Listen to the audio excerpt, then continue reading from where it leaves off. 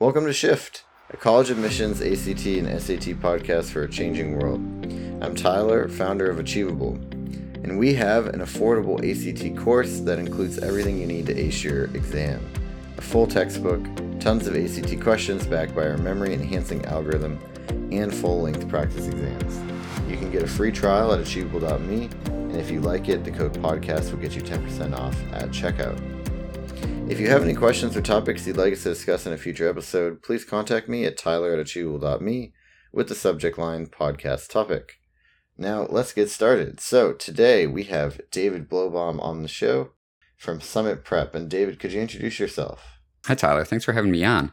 Yeah, my name is David Blowbaum, and I'm one of the co-owners of Summit Prep. We're based out of New Jersey. We have an office in Summit, New Jersey, and Bernardsville, New Jersey, and we tutor students around the world as well online.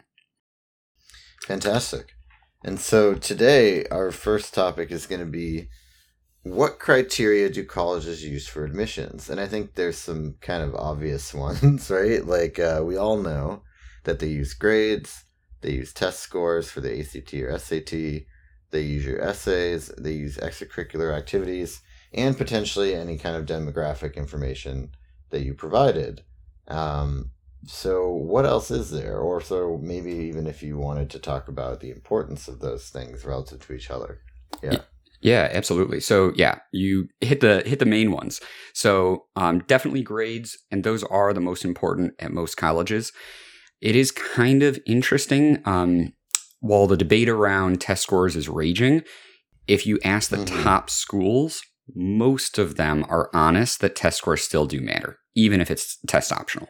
So Harvard, right, for instance, they have on their website, on their admissions website, it says SAT and ACT scores are better predictors of grades at Harvard than are a student's high school grades. So it's like, if SAT and ACT scores are better than grades, they're the best predictors of success at Harvard. So clearly Harvard and other highly selective and highly selective colleges still care about SAT scores. So we have grades, SAT, ACT scores, and then a lot of things that people don't like to talk about. So even donations, right? I mean, there's that Varsity Blues scandal about people sort of cheating in the side door. But the back door is, if you can donate enough money, you will get in, or at least donations can help. There's also a dean's list. So another thing that people don't like to talk about. So people do work connections. If they know someone who's on the board, that person, that board member at most schools can usually add that student to a dean's list. And that actually really does help the student get in. This was years back, but I had a student, she was applying to Cornell, and she told me, and this was when the SAT was on the 2400 scale. So she was like, right, all I need is a 1500 on the SAT. So that's just the average score. It's equivalent to about 1,000 these days. She's like, all I need is a 1500 and I will get in. And she did, because her dad was best friends with someone on the board. So it's another thing we don't like to talk. Yeah, it's terrible. Like that stuff actually enrages me. So there's the dean's list. There's athletic recruitment. Another thing that doesn't get a lot of airtime, but 10% of Harvard is recruited athletes. And a lot of these athletic recruitment positions, they're for a lot of sports that most students don't even have access to. So we're talking, recruitment for squash or crew. These sports are not even offered at most schools. Like right? New England stuff. Exactly. So we have athletic recruitment. There's also ability to pay. So what most people don't know is that at most colleges in the country, not the ones with billion-dollar endowments, but at most colleges, ability to pay goes into the admissions decision, but also how much money you're going to be offered. So it can help you get in, but also the school knows that if they charge you the full sticker price, that wealthy family still might not go because everybody wants a discount. So they might discount that family, maybe from $50,000 down to $40,000 because they'd rather have $40,000 than nothing. So yeah, I mean, that's an interesting one, right? Because I've heard that also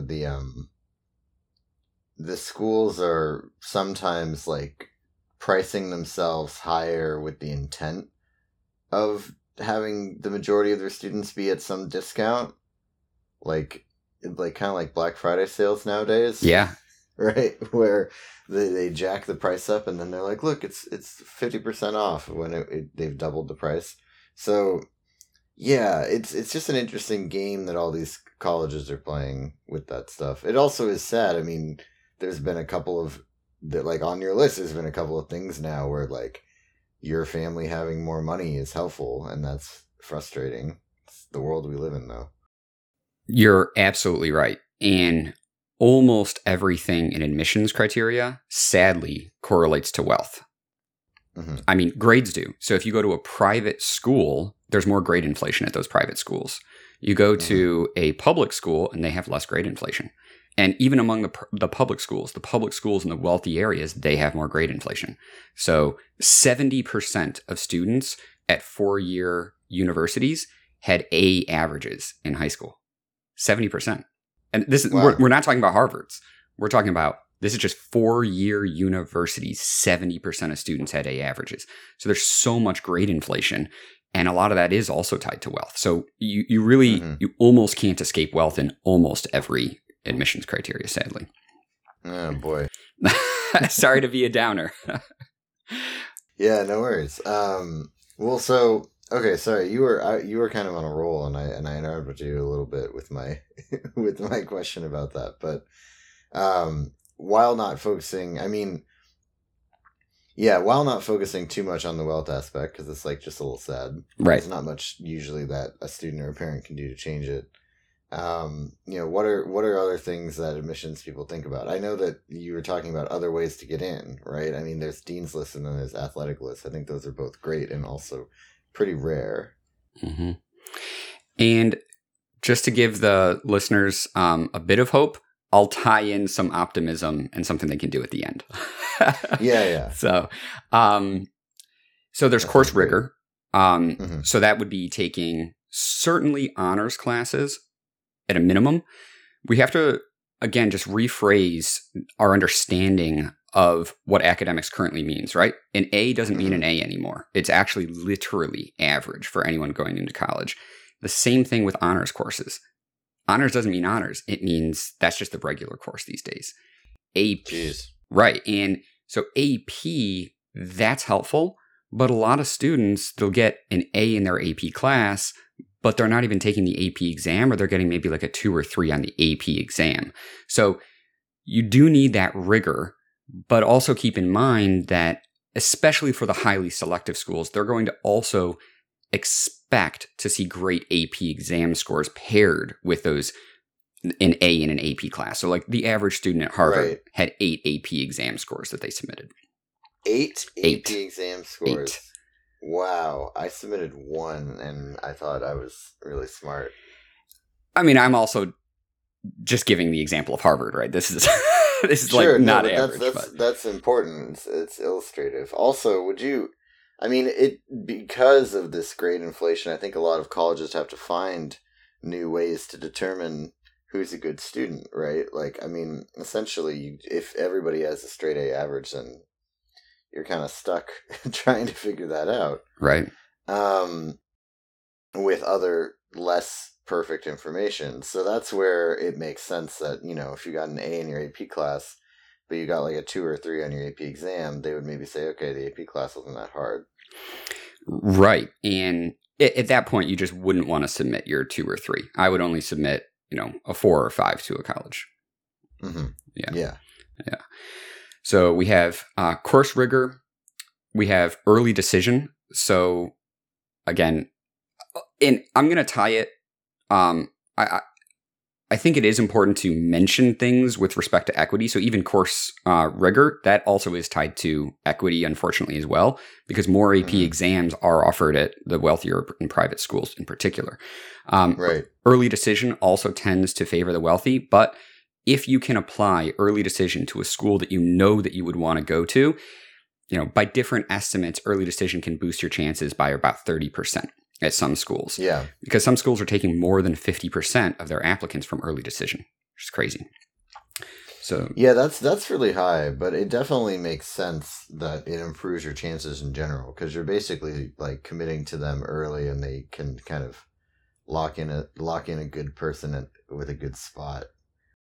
Exactly. Yeah. So at its best, it should help students and colleges, which it does.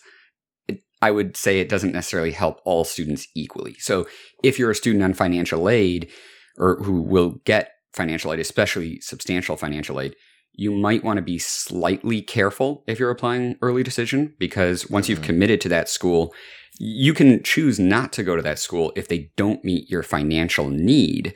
That's quite rare, though. What you lose the ability to do is later compare multiple acceptance offers with multiple aid offers from multiple schools and pick between those, or even say, hey, Villanova gave me this much money, Boston College, can you match that? So you lose some of your ability to negotiate. Exactly. The money part. Right. Another maybe not fun one to talk about is legacy status. So that can really, not all schools still use legacy, but most schools do. So that can also help a student. Also, if they're a child of faculty members, that helps them get in as well. Then we get to some more equitable criteria. So demographics. So demographics, one of them is just geographic demographics. So all colleges want at least one student from each state. So if you are from Nebraska, you have a huge advantage applying to really any school in the country, because they don't get a lot of students applying from Nebraska. So that's definitely a benefit. But also, race and ethnicity, those fall under what are called institutional priorities. In fact, all of these do. It's an institutional priority to have more diversity. So if you are from an ethnic or racial group that the school doesn't have a lot of representation for, that can also boost your application, at least to most schools. Demonstrated interest is another one. So that also does not help people equally, but if you're able to demonstrate that you actually want to go to the school, that boosts your chances. And the reason it does is because no school wants to give out an acceptance letter to someone who won't go, because that hurts their yield rate and it makes them look like they're the plan B or plan C for the student. So yield rate is basically a proxy to say, how much do people want to go here? So MIT, their yield rate is 77%. So that if they give an acceptance letter out, most people choose to go to MIT. That looks really good. Whereas you have a lot of not great schools, they have 20% yield rates, which means 80% of people who got in decided, no, I don't want to go there. They're my safety of the safety school, basically. So if you can demonstrate this is my top choice school, then the school will be more comfortable giving you an acceptance letter, because you're more likely to boost their yield rate if you enroll. So going to the school is a really good way to demonstrate interest. Not all schools do track demonstrated interest, but a lot do. Especially if a student is on a wait list, it can be helpful to write a letter to the admissions committee and say, hey, I really love your school. Can I come visit? Literally jump on a plane, go visit the school. You're demonstrating to them that that school is your first choice, and that can move the needle on your admissions. Right. Okay, that's good advice. I think that also it's interesting because in early decision, obviously you kind of tip your hand, but if you don't do early decision and it's before you're on the wait list, like, do you recommend just telling them in your essay that this is your first choice school, or like, is there anything you can do to kind of give an indication that a school is one that you really like? Fantastic question. So I would be careful about saying it's my first choice school unless you have a way to actually demonstrate that in the essay. So there are those students who do, and they'll talk about how, they have 5 jerseys of the college team in their closet. And they talk about how, they used to wear one of those jerseys around when they were a kid, and it was gigantic. Yeah, I feel on like them, right? that would work for like Ohio State or something where people have grown up with that. Yeah. Right, exactly. So if you do have those stories about like that school is in your blood, then yeah, I would bring that up because it can probably help you in the admissions. And all colleges want students who really want to go there. And that's not just like, just for the fuzzy feeling. it's very calculated on the school's part. Because if you really want to go there, you're probably going to get more involved. You're probably going to be happier there. You'll probably do better there. The more happy and involved you are, the more you enhance the experience for everyone else. The better the student experience, the fewer students will transfer out. Retention rate goes into a college's rankings. So that retention rate is very, very important. So people being there who want to be there, who won't transfer, very important. And then also, the happier you are with your college experience, probably you're going to donate more later down the line. So that's another reason why demonstrated interest and showing that you absolutely love the school can be important for admissions as well. Yeah, and I mean, it makes sense too, in the sense that, like, you'll probably go to the sports games, right? You'll probably like maybe be more compelled to participate in like student government or something like that, right? Like you'll just be more invested overall. So admissions officers are not bad people looking to deny well-meaning students because they can. Like, they genuinely are just trying to make the best decision. These are all good hints for them. Absolutely. Trying to drop hints. Yeah. Then the next thing after demonstrated interest would be gender. And it's a thing that a lot of people don't talk about, but 60% of undergrads are women. Only 40% are men. So all colleges essentially want a 50-50 split. That makes college admissions harder on women, which a lot of people wouldn't expect. So that's just another thing to keep in mind. Well, it's any group that's overrepresented, right? You're exactly right. That's the best way to put it. And it's unfortunate that, you know, there are, like, it also comes into play with like ethnicity in a way that is frustrating to certain groups, right? Like, but yeah, I mean, the college is, for better or for worse, trying to come up with the perfect sort of patina of things. Right. Yeah, trying to shape their class. Can't have no history majors because the professors of history will get upset too, right? So they even have to shape their class in that way. Right, exactly. The next thing would be letters of recommendation. Again, regrettably, those tend to favor the wealthy who go to schools who have teachers who will spend more time on those letters of recommendation. But those can move the needle, especially if the wording in those letters of recommendation have superlative adjectives. So this is the best student that I've had in, AP Bio in 10 years. Those words are going to stick out to an admissions officer. So, of course, just, a highly praising letter of recommendation, helpful, but any superlative letter of recommendation really can move the needle. Essays. So I don't know if you've heard about ChatGPT.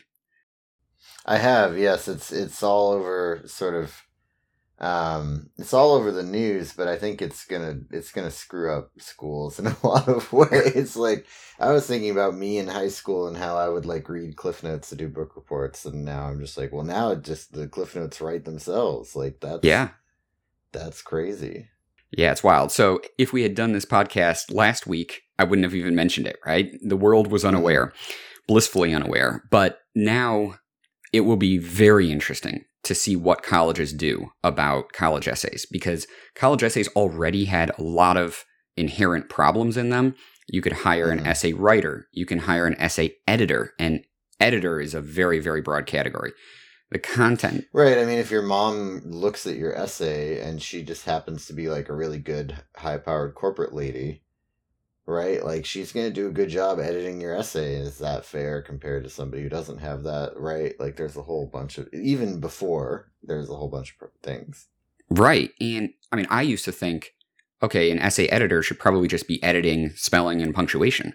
But I mean, the head of admissions for Oregon State University just 2 months ago publicly said, hire an essay editor who edits, who helps you with your voice, who helps you with your style, who tells you what to say, what not to say. So it really opens up a can of worms of what really is, where's the line between a student's authentic voice that the colleges say that they want and that essay editor's voice. So a lot of inherent problems there, even just from the fact that the content isn't fact-checked. But ChatGPT, which can compose essays better than the average student, will really just, ironically, equalize the opportunity to hire a good essay writer if people were going to cheat the essay. So now everyone can cheat the essay. So that's not good, but it also ironically provides more equity in that way. So hopefully colleges adapt and, maybe do proctored Common App essays or something like that to solve the problem. Yeah, I think it has to be something like a proctored essay because, and then, it's going to be either on Common App or on the SAT, ACT, bring back the essay section, said no one, but like, it's definitely